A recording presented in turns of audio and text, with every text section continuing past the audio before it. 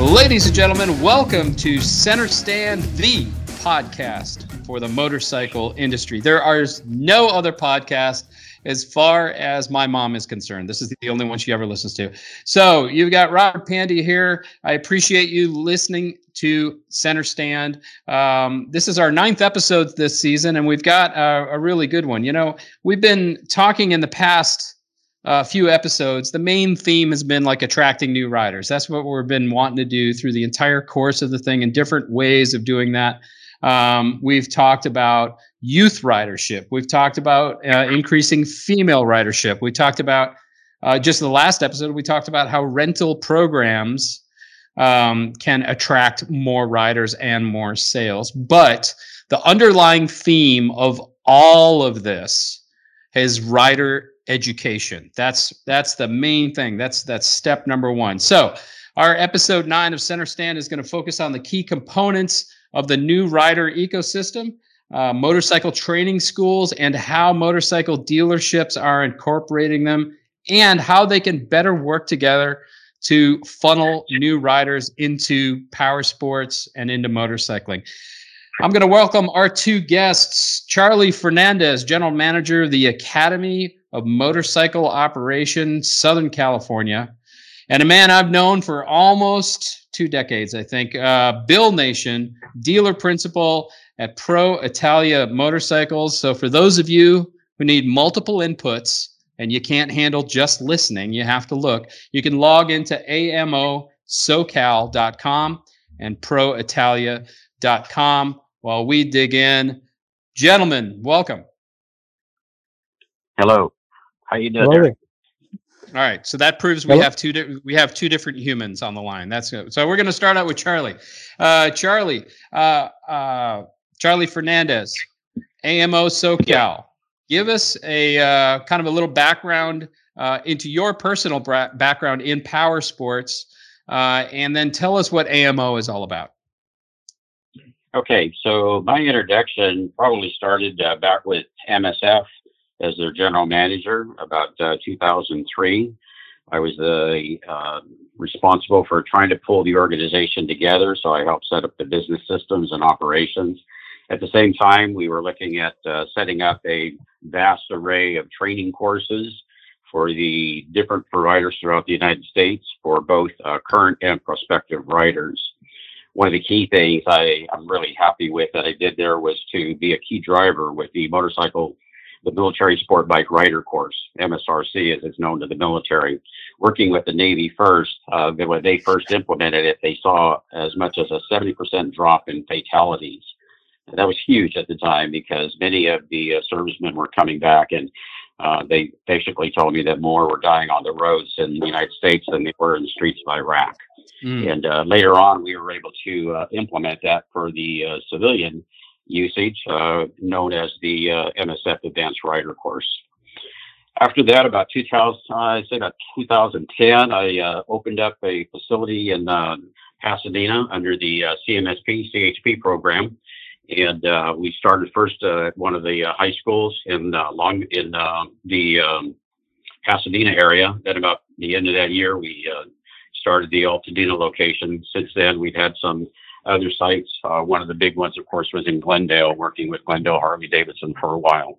Also, we brought in pretty close to almost 25,000 riders trained over that period of time. 25,000. That's awesome. So is AMO are you a competitor to MSF schools, or is there an integration there? How does that work? So the way the CMSP, California Motorcyclist Safety Program, works is that the CHP is responsible for training in California, and they set up the CMSP program, but they outsource that through a general contractor that bids for about a 5-year contract. And in the beginning, it was MSF, and we ran the BRC. Mm-hmm. Then around 2015, it went to Total Control, and the CHP then adopted a different course that they use. So we're a subcontractor of the general, and we work under the guidance and under the policies and directives of the CHP, along with the general contractor. We're going to go to Bill Nation. Bill, as I said, I've known Bill for a couple decades now. Bill is the dealer principal at Pro Italia. Bill and I first met when I was the PR manager for Aprilia, and I had to kiss his butt because I needed some celebrity to get on a motorcycle or whatever. And I'm like, oh my God, the only guy that can help us is this super high maintenance guy in Glendale. So anyway, Bill, thanks for being here. Give us a little bit of your background in power sports and what it's like to own the dealership of the stars in Glendale, California. Well, some days it's totally awesome, and some days it's, well, you wouldn't want to be here. It's as my wife says, you have the job all men would envy. I said, yeah, it is. Some days it is. So a little background about us. I was just a guy that really, really, really liked motorcycles. And in the University of Tennessee, I hooked up with two guys who were making a film, and they were using a motorcycle anyway. I got involved with them. We all moved to California eventually. One guy is a very accomplished editor, producing. You got music videos. The other guy's a writer, and we got approached to open up a dealership because the Ducati dealership that we used to go to, Woods Motors, was going out of biz. And the idea was, well, we'll just start a little hobby shop so we can make billet. And we know where that went. You couldn't have a dealership unless you couldn't get parts, couldn't have a license, blah, blah. So 33 years later, I'm here. Myself, I was working as a photographer, as a photojournalist, which is what brought me to California. I went to Art Center College, and from there I worked for 25 years. And I think, Robert, you had a career in photography too. I did indeed. Yeah. I took a lot of pictures of like cats and tombstones. So that I did a lot of stage production stuff, and it was great. So you and I always clicked. Oh, no pun intended. Oh, yeah. Did you catch that, kids? Yeah, I got it. Yeah. We always kind of had that connection through photography. What brands are at Pro Italia these days? What do you cover? We do Ducati, which Ducati's our major new manufacturer. Aprilia, Moto Guzzi, MV Agusta. 2 years ago, we added Royal Enfield, and we became an Energique dealer within the last couple of months, the electric motorcycles. Between all this time, we've had numerous other brands come and go, but we really found that we got to stick with our roots, which are Italian bikes. At the end of the day, we had some other brands, and it just didn't quite. It was kind of a hard presentation, let's say, to the public, and we found we're competing against ourselves within the same dealership. And used bikes are about a half of our business. All right, Charlie, in your previous work with Motorcycle Safety Foundation, can you talk to us through like the changes in the program, like sort of maybe what some of your early assumptions in training were, and then how motorcycle training has changed in your experience?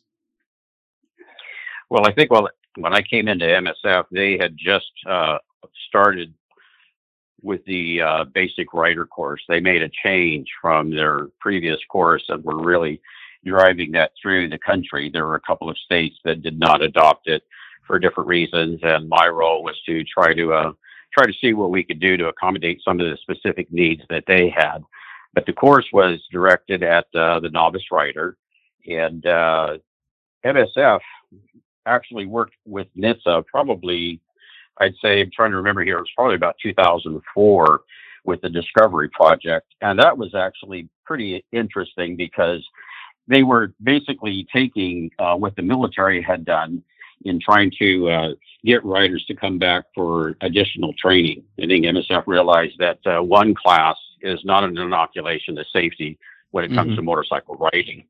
So they basically offered a couple of classes, paying the riders to go ahead and come in and seeing what they could do to track that and see how well it worked against a control group that only received the course one time. That gave into another event at NSF that I was really pleased to be part of, and that was when they developed the military sport bike rider course. The Navy was really pushing that one because, as I said earlier, there were more fatalities on the road for the service personnel coming back than there was in the combat area. So they developed a course that was very specific to the riders, and that was the beginning in the military of realizing that the basic course was not enough, regardless of so how have sorry to interrupt, but I want to drill in. How have like the actual training like how have things changed on the range? How, is it refinement of the same thing, or was there any sort of significant shift to address like different ways people learn these days? Well, today we're looking at now using the total control curriculum with the CHP that they adopted in 2015. In that particular case, we've seen a significant drop in the trend from the previous years of about 12% increase of fatalities in California to a negative 1% in fatalities, equaling quite a few lives when you think about that. What's the difference? Well, the difference was in a number of areas. One, I think it was very important for Total Control when they came in to really work on the level of coaching skills. We were given additional tips and ways to identify rider shortcomings and how to address those very specifically, as opposed to a general statement. And it helped each rider be able to, as I say, it's a course with multiple people, but it's really a one-on-one course when it comes to you and the feedback that we give you. So that was a big plus, in addition to really, really driving them to take additional courses. So one was the quality of coaching provided. Another was the actual course. There was more riding time for the riders. You can't learn to ride if you don't get on a motorcycle and actually ride. So instructors were basically given a lot of tips on how to, let's say, for example, you're coming to a coaching point. We'd spend maybe 3 seconds on giving you one item to look at and then get you back out there to do that. Once you got that, then we go down the list of what to coach in the next point. So it was very specific, very directed, and more riding time. Those are probably two of the biggest things that I think helped the riders. So, Bill, bouncing back to you, my friend, do you think that like ridership begats the education, like people wanting to ride seek out education, or do you think the education creates riders? What have you seen at the dealer level?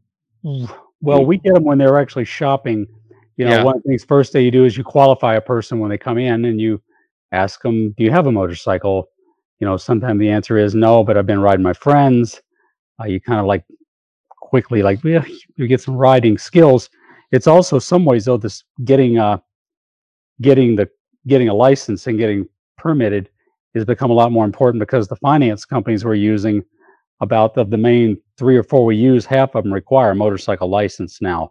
They're not doing any more of this. Just don't have to have a license to get a loan.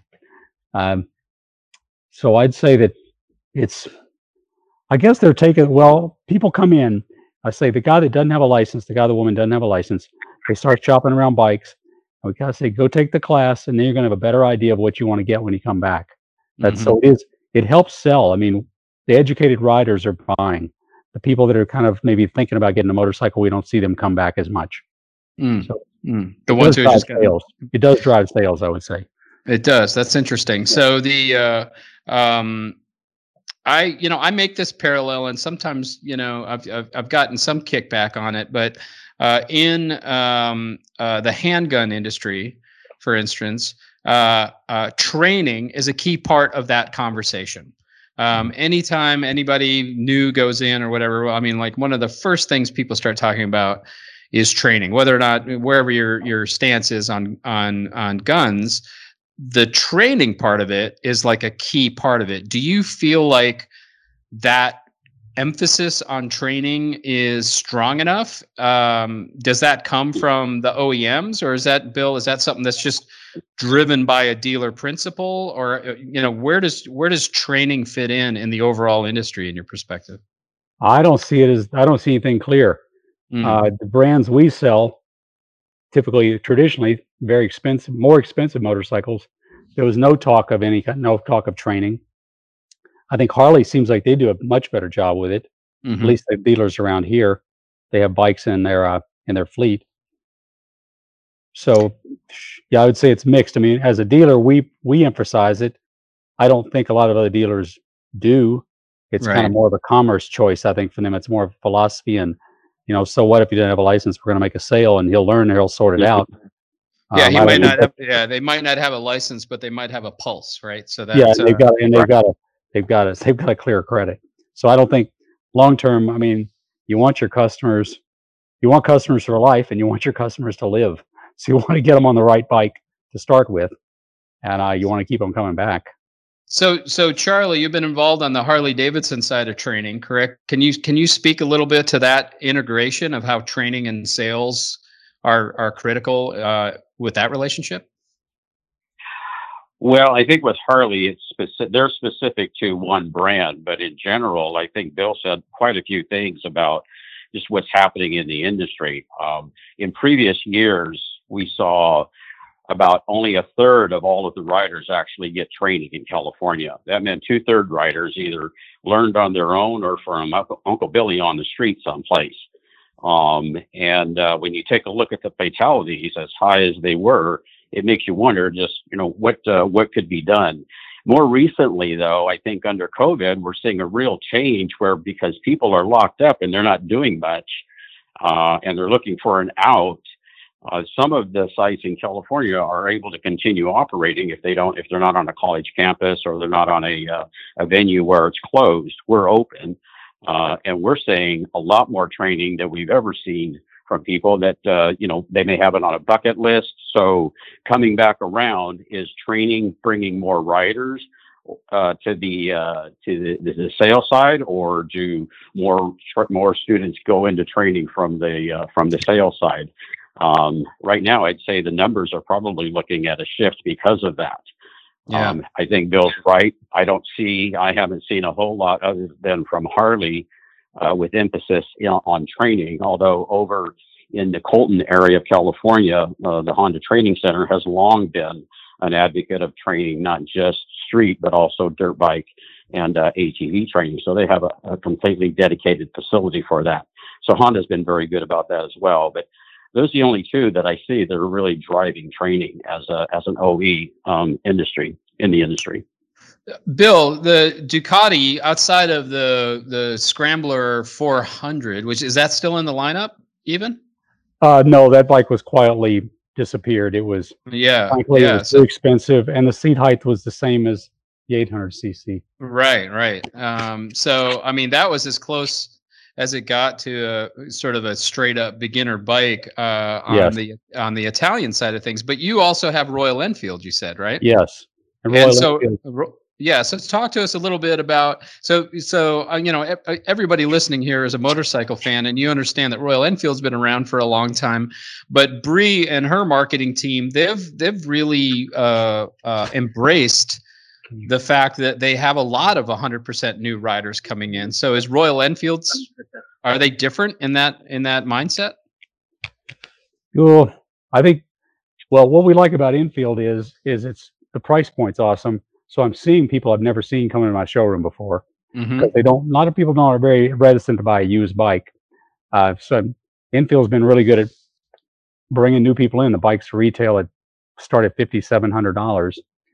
They're still kind of tall, a little heavy, but they've been really good that way. I'd love to see them get more involved in some rider training. And they are introducing a 350 that I just read the other day. That would be good too to have. That would be great for the rider courses.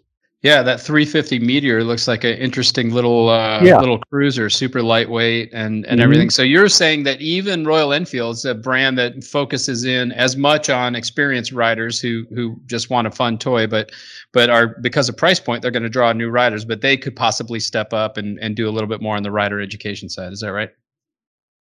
Yeah, it seems like they're pretty bare bones as far as a manufacturer. There's no programs. There's never any rebates, which is awesome, but they're not ready yet. It doesn't seem to go in and start. They could, but to start doing some sponsoring of of some rider safety classes with providing motorcycles and such. But Charlie knows more about getting the sourcing bikes for a dealer. Yeah. Charlie, talk to us a little bit about like where you think the industry, the broader industry, could push a training message. Is that something that's out there that just hasn't had time to germinate enough yet, or is that a space that just really needs attention? And how would we go about doing that? Oh, I think it needs a lot of attention. We back in 2010 when we started, we bought an entire fleet of Kawasaki Eliminator 125s. From a business standpoint, it was a good decision because you have one bike, you can can the bike's parts if you need them. You got one part, so you're not looking at a lot of different bikes with a lot of different parts. So it was a good business decision. But beyond that, we found that with the with the lower seat height, and even for tall riders, by turning up the handlebars, we were able to get them into a comfortable riding position. We've had some riders up over 6'5" still have no problems with that bike. What's the point of this? Is that a bike with a small CC like that allows the rider to be able to focus on the techniques that we're teaching and what they need to learn. You get a big bike like a 500cc bike as a training bike, it's going to be pretty easy for a rider to get spooked once they grab a handful of throttle and take off. Then you pretty much lose them at that point, and they either have to come back for more training. So we need a good training bike. Honda had the Rebel. That was a good bike, but the CCs have gone up on that one as well. So, but that's I mean, Charlie, you're hitting in on sort of the technical specifications of the bike. I'm wondering, is there from a messaging standpoint, that seems to be, it's not, someone's not going to come train just because it's a small motorcycle, right? They need that catalyst action to push them into training. And so my theory here that I'm working on is that as an industry, we could do a far better job of pushing, train, ride, train kind of messaging, right? Do you agree? Yeah, no, I agree. We try to work with some of the dealers that we work with in providing incentives to the riders when they come in, to buy a bike. Obviously, you want to make sure they have a motorcycle license, and if they don't, then there's plenty of local schools that dealers can work with to partner up and get them trained and get them on the bike. I mean, the idea for a dealer, in my mind, would be, and I think Bill would agree with this, is that you want somebody that's going to have a long-term relationship with you, not just a quick sale. And so to do that, particularly on a motorcycle, you don't want to oversell the bike. In other words, you're not going to take a novice rider and put them on a higher-end CC power bike when they're not ready for it. That's something that's really important that needs to happen, I think, in a relationship between the dealer and the local training sites. So totally agree with you. Yeah. Bill, go ahead. Please. Yeah, just quick. I've taken a couple times. I've taken Nick Einach's champion school, and one thing he quotes in it, he says, these guys, they come in dealerships, they buy more motorcycles than they should have. They fall off once, maybe they don't get hurt. They fall off a second time, and their family is saying, you need to get rid of that. But that's the challenge too. That's the big thing of training, and there's the training where we want new riders. But there's education further on, which I think really fosters keeping people interested in the sport too. Because a lot of, let's face it, if you're a motorcyclist, you're a bit of a loner at times, and the schools are great for getting back into bonding and treating it as a real sport. So, Bill, I don't want to put you. Yeah, please, Charlie, go ahead. If I could add in on this, if you take a look at some of the high risk endeavors, the military, you're dealing with an entry level infantry, or you're dealing with spec ops, fire training, police training. They all have different levels of people that they use, and they never put them in those higher risk positions without training. So they are driving training, and if we were all in one complete organization where we could drive that, I think that we probably would have an impact on fatalities and on understanding training. We really need to change the culture, and I think that's what you're talking about. Yeah. I think to me, it's something that needs to be. It's almost like it needs to be on the welcome mat at every single dealership when you come in, right? And I agree. That's, that we did. a reserve tank podcast with Nick. And one of those emphasis was on the fact that the best riders in the world still seek out training. They always feel like they can learn, and I think that that's something that that as an industry we've kind of failed that sense of education is not because you're dumb, it's because you want to be better, right? Yep. And Yep. and I think that that's one of the messages that I hope we can all work on there. Bill, I want to coming back to you on, I'm not trying to put Charlie or yours and Charlie's relationship on the spot here, but what have you seen schools work with dealers? I mean, do you get collateral, not just from Charlie's school, but from other schools that you've worked with? Or is this a relationship where they're sort of siloed? They do their thing, you do your thing. Or is there more and more integration happening now?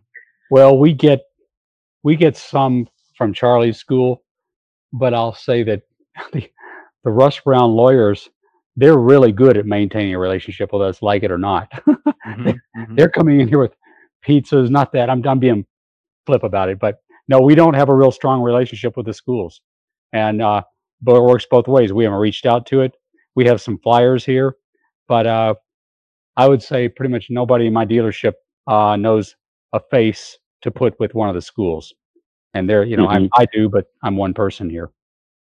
And that's something that so basically what I'm boiling to is if a local area school and a local area dealership doesn't have a solid relationship where they're trading information back and forth or they're co-marketing together, that seems like just a major missed opportunity. It's a waste. Yeah, it's a miss.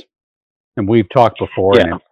And I should be over there when you're doing a class, I guess. I mean, I think I'm not sure what you can and can't promote, but I mean, I'd love to be over there one day when they're doing training or say hello and shake hands. But maybe that's, just throwing that out there. That'd be ideal for us. Yeah, we had some really strong relationships with other multiple dealers that had smaller bikes. For example, we have most of our riders, a good 85% of them are novice riders. So yes. when they're looking at bikes, they're looking at the small Hondas, the small Yamahas, the Groms, the many of those lower CC bikes that are frankly 500 CC and below. When they go to some of the mega dealers, however, we find that the mega dealers basically said, you're going to grow out of that small bike real quickly. And so you might as well go ahead and get this big one. Yeah. And we don't work with those dealers because of the fact that they basically are overselling a bike. They're taking, somebody who just received a new pilot's license and putting them in a twin engine that they have no business in. So correct. We had worked with a number of dealers on that basis to try to get them, get your riders started. So, if you will, that's probably one of the things that we see. Where we can work with Bill would be in the advanced training courses. I think everybody knows about the Total Control Intermediate Riding course, their Advanced Rider course. They have 2 levels of that. That's probably where we could do a little more work. We don't have the site, but we can sure send them to San Bernardino or some of the other locations that have more real estate and do offer those courses. I'd like that. Yeah, and I think once we say, because of the product we sell and the size of bikes, I mean, it's kind of it's understandable we don't have a real tight relationship with the school. But as we if say this infield does come through and it's priced right, we would really be liking to get a tighter association with, to grow some customers. I would say that also there's opportunities, Bill. Certainly you've got more experience, broadly speaking, you've got more experienced people coming into your dealership, but those are also the people who are recruiting new riders, right? They're talking their buddy into riding. They're talking, their nephew into riding, and or that kind of thing, and bringing those friends in. We can beat the nail of how motorcycling as a community over and over again. But if we don't actually treat it like that and create these training opportunities as just sort of part of the language of every dealer experience, then then it doesn't become one of those pillars that we all need. And I really would like to talk to you, Bill, about how you had mentioned how some finance companies won't take on a client unless they have an M endorsement already. Yes. Is that something that you think is going to continue to fundamentally change? I just bought a car recently, and nobody asked to see my driver's license. Right? Here's the background on that. There were guys. I'm saying guys. I'm being that, but they were coming in with their girlfriend, and they didn't have good credit. They were getting her to sign the credit papers, or co-sign, and she didn't have a license. So they were finding, at least the guys at VW were finding their defaults were much higher in those cases. That's one thing. So they've gone to, you got to have a motorcycle license. You're the buyer that's on the paper is the one that's going to be riding it. But I mean, it's a good policy, but I think it really came from an economic point. But I have two, I say VW/Ducati Finance, and I believe it's Freedom Road Financial now require licenses. Mm-hmm. That's interesting. So I think, I could certainly see as the world of liability changes that that's going to end up being a proviso for so much, in talking to Austin Rothbard and the Twisted Road rental program, obviously people need to have motorcycle licenses, and they go through and they evaluate those people. But how cool is it to be able to fly into some random city and be able to like rent somebody's motorcycle like an Airbnb program? And obviously having a license helps you do all that.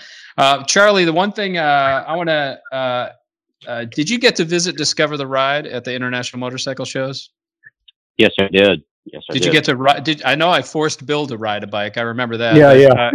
But Charlie, did you ride with us? No, but I was watching some of the riders go through that, and the level of excitement that they had. Of course, some of these people had never been on a bike before. Was very high. I mean, they were clearly bit with the sport.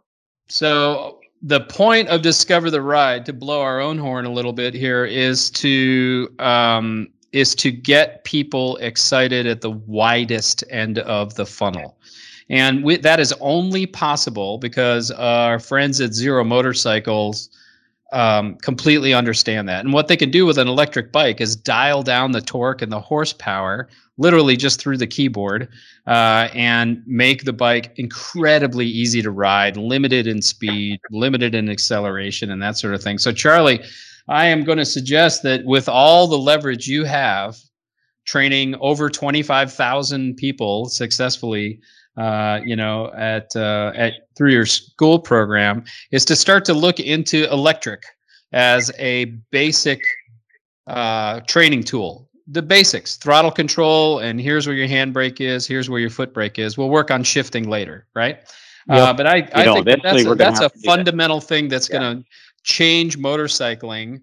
And I think that's one of the things that if Harley Davidson actually gets it, they could easily crank out a training, not necessarily a live wire, but a small training motorcycle that would be durable, that can get people past that initial fear of the throttle before we have to introduce the clutch and things like that. I totally agree with that. I think that's, there's a lot going on with having to, people don't drive stick shift cars. So now you're putting them on two wheels and you're asking them to shift also. It's kind of results. Yeah, I think eventually we are going to be moving towards electric, because that's clearly in California. That's the direction that everything is going. Price point for a training sponsor is really important.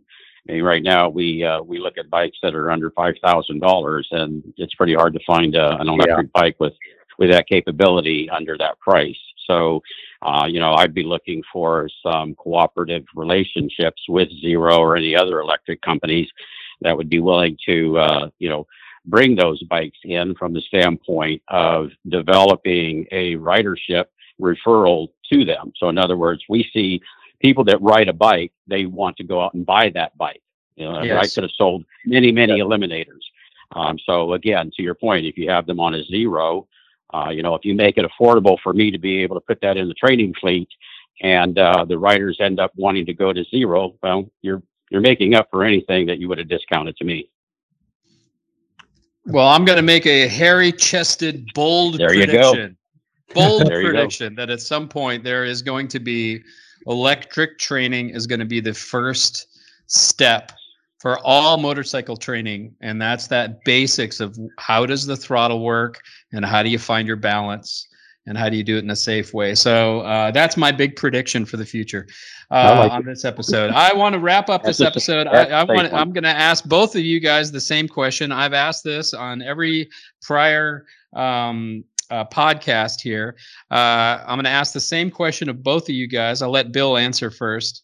And that is, if you were to address every dealer and every brand in the U.S., what's your advice in regards to the dealer environment and motorcycle training, Bill? Let's see where we go with that. I would say that it's got to be tighter. I mean, with this, I don't have any. I'll tell you one thing. A couple of times we've had CHP come over here, and that was a great day. These guys would stand out here at their bikes. They'd set an easy up, and you got to talk to a police officer, kind of on neutral ground. I think having some presence in the dealership would be awesome for training. And just the messaging's got to be, if you want to stay with this sport, don't be a dummy. Get some training. All right, Charlie, your turn. You got the entire world of power sports in front of you. You've got the microphone. What do you say to him? So there needs to be a refocus on the real safety of the rider from the standpoint of looking at what is it that the rider needs to be able to be safe out there. And that's going to be a combination of right fitting the bike. We do it for size. In other words, for how tall they are, their reach. We need to do it also for the level of skill that they have when they come to us as a dealer. So to me, that's one of the first things. The second thing has to do with always looking to make sure within their current ridership, those that have already been riding for a while, that they get retrained. We know from studies from different organizations, from the military to MSF to Total Control, that the more that you train, the better rider you are, and you make better choices out there on the street. So that's really developing a culture of safety nationwide within the entire industry, not just with the OEs, but also with the training organizations. All right, guys. I could actually, let me throw in something there too. I thought of it too. We've reoriented ourselves somewhat. We were very much kind of the elitist pro Italia, but we find with the new riders, we talk a lot about getting good gear at the same time they're getting their motorcycle. And we've gone away from stock. Well, we still have $1,000 AGV helmets.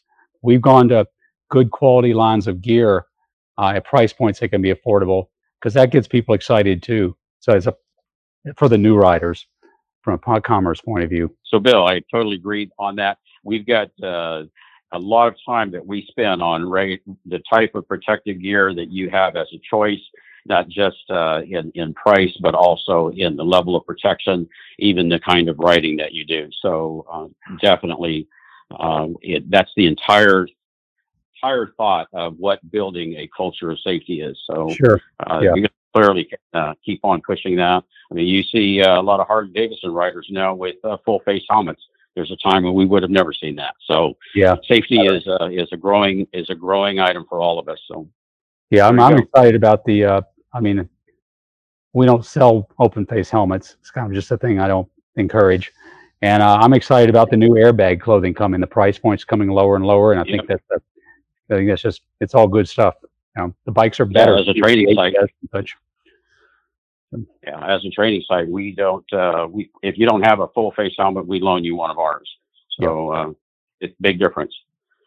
Well, guys, I want to thank both of you guys for participating in this episode of Center Stand. We have been talking to Charlie Fernandez from AMO SoCal. That's the Academy of Motorcycle Operation, amosocal.com, if you want to see what's going on there. And Bill Nation, who's the dealer principal over at Pro Italia Motorcycles. That's proitalia.com. I want to thank both of you guys for hanging out with us and chatting today. You guys can listen to all the episodes of Center Stand at continuetheride.com. We have a newsletter you can sign up for. That's free, and we dive deeper into the topics that we hit. And then you can also listen to the Reserve Tank podcast, a really fun podcast. It's more on the consumer side of things.